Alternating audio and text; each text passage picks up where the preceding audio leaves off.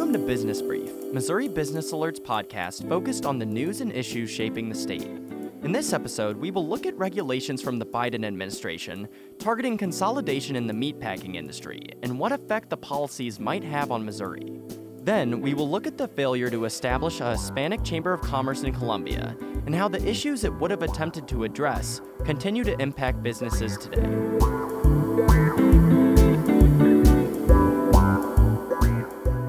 My name is DC Benincasa, and I'm joined again by my co-host Ian Laird. How are you doing this week? I'm doing pretty well. How about yourself? I've been good, watching a lot of college basketball with March Madness going on last weekend and now this upcoming weekend. I have as well. How's that gone for you with your brackets and any teams you root for? Well, I'm an Ohio State fan, so I was disappointed to see them get bounced by Villanova. But it was good to see them put up a good fight, and I've got all my Final Four teams still left. Fingers crossed. Nice. I think my bracket is doing better than most years so far, too. Enough basketball, though. Do you want to get into things? Sure. You want to start us off with our first headline? Missouri's largest company by revenue, Centene, has a new chief executive officer, a month after the former CEO took a medical leave of absence. Sarah London previously served as vice board chair for the Clayton-based health insurance company and will replace Michael Niedorf, who led Centene for 26 years. London joined the company in 2020 and has spent time overseeing technology and digital strategy during her tenure. Legalized sports betting is inching closer to becoming a reality in Missouri. After years of gambling legislation stalling, two bills that would legalize online and retail betting passed the Missouri House of Representatives Thursday. Legislators attached an amendment to the bills to decrease the adjusted gross revenue tax rate from 10% to 8%. Similar bills pending in the Senate would tax revenue at a higher 21% rate and give lottery retailers gambling licenses, so the House and Senate will likely need a conference committee to hash out differences between the two legislative bodies. The Missouri House of Representatives has introduced two bills that would aim to increase transparency for emergency contracts from the state. During the pandemic, state agencies were given the ability to make purchases of over $50,000. This allowed them to enter and extend contracts under emergency procurement that cost the state tens of millions of dollars. The legislation would limit the term of no bid in emergency procurement contracts to 1 year and force the state to set up a competitive bid plan for such contracts in that time period. It would also lead to more oversight of contracts in excess of $1 million. And Huddig Building Products says Idaho-based Woodgrain has agreed to acquire the St. Louis Building Company for $350 million, including the assumption of existing debt. This isn't the first attempt to acquire Huddig. The company turned down a $107 million acquisition offer in 2020 from Connecticut-based Mill Road Capital. Woodgrain, which makes wood doors and windows in the U.S. and Chile, would significantly increase its distribution and product offerings if the deal is approved by Huddig's shareholders. For our first story, Ian, you took a look at legislation and regulation of the meatpacking industry. That's right. The Biden administration implemented policies last July and earlier this year in January that are aimed at reducing the consolidation of the meatpacking industry. And there has also been legislation introduced by Senator Deb Fischer of Nebraska, which would attempt to put minimum quantity floors on the number of cash trades of cattle. Before we get too into the weeds on this, let's back up a minute. Where exactly does Missouri rank in terms of livestock production? Yeah, obviously an important connection to make. So in Missouri at the start of 2022, there were over 4 million cattle, including calves, nearly 3.5 million hogs, 16.5 million turkeys, and 291 million chickens, according to figures from the U.S. Department of Agriculture and the Missouri Department of Agriculture. Nationally, that puts the state as the third largest cattle producer and the sixth largest turkey and hog producer. That's a lot of production. What does this translate to in terms of dollar figures? In total, across all livestock industries, Missouri is looking at about $9.5 billion in value added, and meat processing alone is worth $5.9 billion of that figure. Again, not really much of a surprise, but we are talking about a massive industry within the state. Okay, back to the regulations. What does it attempt to do? The executive order that came from the Biden administration in July was intended to combat potential monopolization across more sectors than just agriculture. It did, however, task the U.S. Department of Agriculture with developing a plan to promote competitiveness in the industry. That plan also attempted to make it easier for farmers to lodge complaints about companies that they thought might be engaging in monopolistic practices. And what happened in January? Fast forward to earlier this year, and the Department of Agriculture announced the specifics of their plan. They would provide $375 million in grants to projects that can help achieve the goals of a more competitive industry. They will also allocate up to $275 million as capital to be used by independent processors looking to find a larger foothold in the market. More funding is being distributed to help promote job growth in rural areas, improve technical assistance for smaller plants, and to reduce fees associated with overtime and inspections. In total, it was a pledge of $1 billion to increase competition. Okay, I'm starting to get a better sense of the situation here, but one of the key things you mentioned is the consolidation of the industry. To what extent are we actually seeing this? The key indicator for consolidation that the government usually looks at is called the four-firm ratio, where the output of the top 4 producers is measured against the entire industry. For cattle processors, 85% of production is held by the top 4 companies. This is a drastic shift from 1977, when four-firm production accounted for 25% of the market, and still a significant increase from 1992, when the figure stood at 71%. Wow, that is a pretty big increase. What caused it? There are 2 main factors that led to this increase, both of which became bigger issues during the 1980s and 1990s, when there was that period of rapid consolidation. The first is the implementation of economies of scale, which is the idea that producing large quantities can make production more cost-effective on a per-unit basis. Large processing plants meant lower costs, but it also meant a lower number of plants being needed. The second factor was wage stagnation and even decreases for employees that allowed companies to further cut costs. If this was all happening a few decades ago, why are we just now seeing action being taken? I was able to talk to Scott Brown, a livestock economist at the University of Missouri, and he mentioned there has been a pretty drastic widening of margins within the industry for meat packers. Is anyone else benefiting from this, Ian? Not really. What we have seen instead is farmers and consumers getting squeezed by the market. When you look at farmers raising cattle, the price they are receiving from buyers has gone down. Brown attributed this to herd sizes growing during the past few years for a couple of reasons. First, in 2019, one of the largest cattle processing plants in the country caught fire and had to be shut down for several months. With less processing power, herd sizes grew. Then, during the pandemic, a lot of larger plants were forced to shut down due to health concerns and COVID outbreaks, once again limiting the ability to process meat. With a large supply of cattle, prices were naturally driven down. What about on the consumer's end? Spencer Tuma of Missouri Farm Bureau said consumers faced record prices for meat during the pandemic. This again was largely due to the lower processing numbers throughout this time, with so many plants having to close down. So while the cattle market was flooded with supply, the beef market was experiencing a shortage. And the middleman was the one reaping the profits. Exactly. By being able to charge lower prices for cattle and higher prices for beef, we saw profits for processing plants shoot up, which caught the attention of a lot of officials and politicians. Just how effective could these new regulations be? I think discussion of the potential effects can be broken down into parts.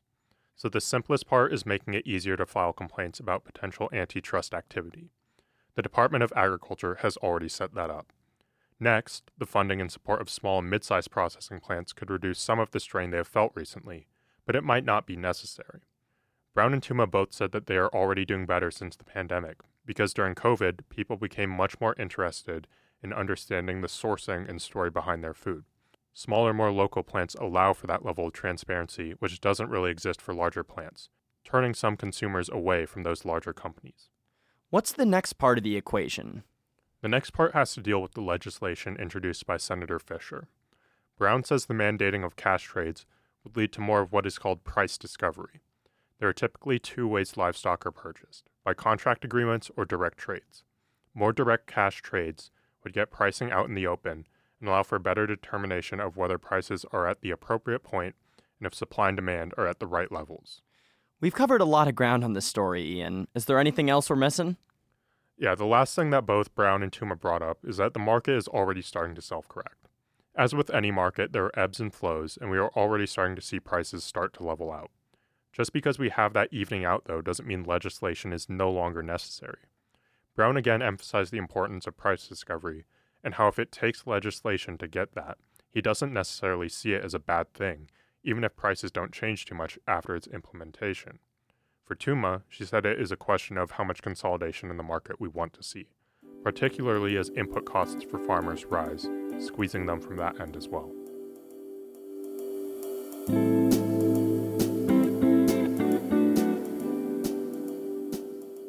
In early 2016, members of Colombia's Hispanic community began talks of forming a Hispanic Chamber of Commerce, a space for Spanish speakers and Latinos to network and learn more about the business world. But the chamber was never created, and the problems it was meant to address still linger. Missouri Business Alert published a story detailing the cause behind the chamber's demise, while reporter Nevin Dubinsky learned more about the gap and resources. Colombia is only 3.6% Hispanic according to the 2020 census, but Hispanic business owners operate in a multitude of different industries, from construction to event planning. Many of these owners face serious hurdles in getting their business off the ground. I had a lot of problems figuring out where to get licensed or where to find a loan.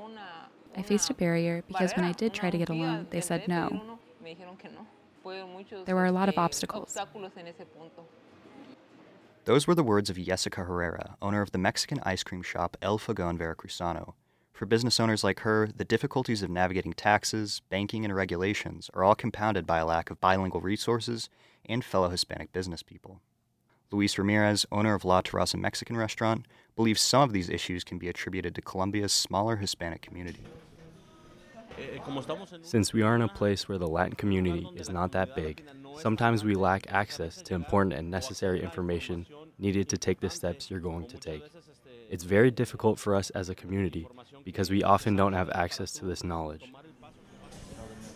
Jonathan Verdejo, owner of Blue Diamond Events, a current board member at the Columbia Chamber of Commerce and one of the original proponents for Hispanic Chamber, says starting a business as a Latino or Hispanic is just not the same as it is for everyone else. I remember when we first started meeting up with the chamber and that conversation that we had as to how most Hispanic people start businesses compared to American people, and just the surprise in both of our faces that we're like, what? Like, you know, they're like, oh yeah, well, you got to put together a business plan, you go through, you know, you get a loan. And I was like, yeah, but most of the Hispanic people, like, they just have the mentality that they don't want to get into debt, especially if they fail. Like, it's not something that is even an option. I'm sitting there, again, I'm Americanized. I was raised here, and I know a lot of stuff. I'm pretty educated. My business has been the Hispanic way. I saved my money, and all my equipment is paid for. Like, it hasn't been until recently that I got into contact with the chamber and started learning about all these things that I've kind of been leaning more towards the way that it should be done. Verdejo's experience is corroborated by the data. According to Stanford's 2020 State of Latino Entrepreneurship Report, the Latino community has a high reliance on high-risk personal funding sources like family savings or business credit cards. I've been mentioning throughout this interview about the lack of time and resources for myself, you know, and now somebody that doesn't dominate the language, you know, it's tricky. Organizations like Columbia Public Schools offer English language classes, but Verdejo says learning English is easier said than done for a full-time business owner or an aspiring entrepreneur. Because I've heard people say, well, there's places that they can go and learn English. Like, why don't they go? And it's not that easy. Like, I mean, they barely have enough time to run their lives, and how, especially as a business owner, like a small business owner, we're focused on business all the time. It's not like a job where 5 p.m. comes along and we're like, all right, let's not even talk or think about the business at all. Like, that's on the contrary. You're thinking about the business the whole time. Ramirez believes the issue is ultimately a human one, as better access to the business world would mean better upward mobility. People pay a high price to come to this country. Don't tell me otherwise. If we are paying the price, the least society can do is give us the ability to live a good life.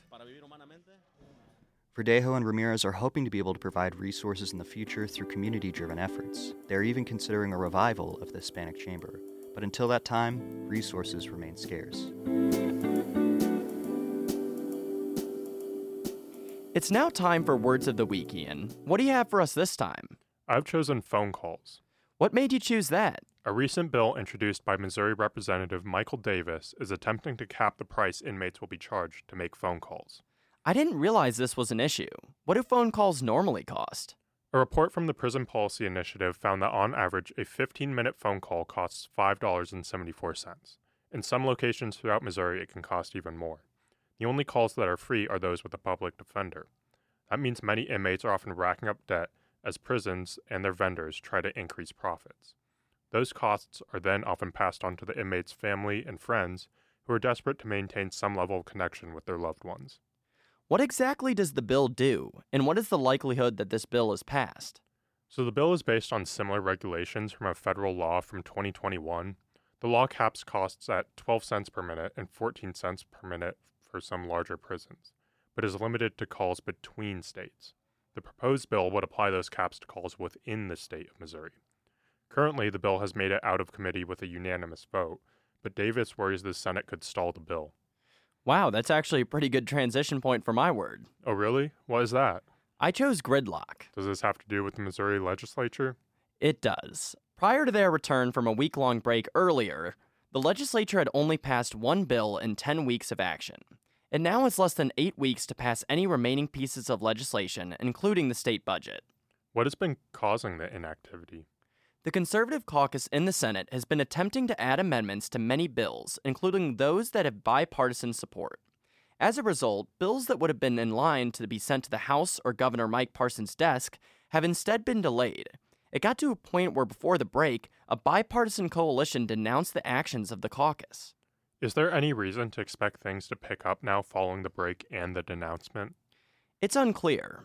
On one hand, increasing frustration among members of the House, along with criticism from Republican senators who are not in the Conservative caucus, might force some action, especially with so many popular and important items up in the air.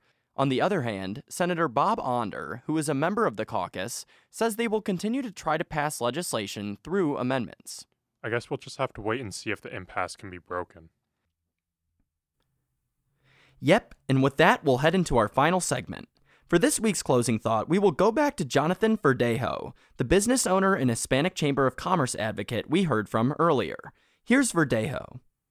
There's few places where people have access to this culture. And so at the same time that I'm connecting people that are Hispanic, I also want to help introduce to people that maybe didn't have access or any type of connection to the Hispanic culture before. Kind of let them in on it. You know, you asked what makes it. It's everything. It's how we dance. It's how we talk. You know, the music we listen to. And, you know, sometimes there's been times where I play American music, you know, Cardi B or whatever, and people will come up and tell me, why are you, this is Latin night, why are you playing? Dude, just because we're Latin doesn't mean we don't listen to Cardi B. Like, you know, it's this is what we are. This is what we do, you know. Well, that is all for this week. Thank you to the M33 Project for providing the music for this episode. For my co-host Ian Laird, assistant producers Kaylee Anagita and Christian McDonald, and editors Kelly DeRuke, Jack Knowlton, James Marshall, and Wicker Perlis, I'm DC Benincasa. This has been Business Brief. Thank you for listening, and we'll talk to you next week.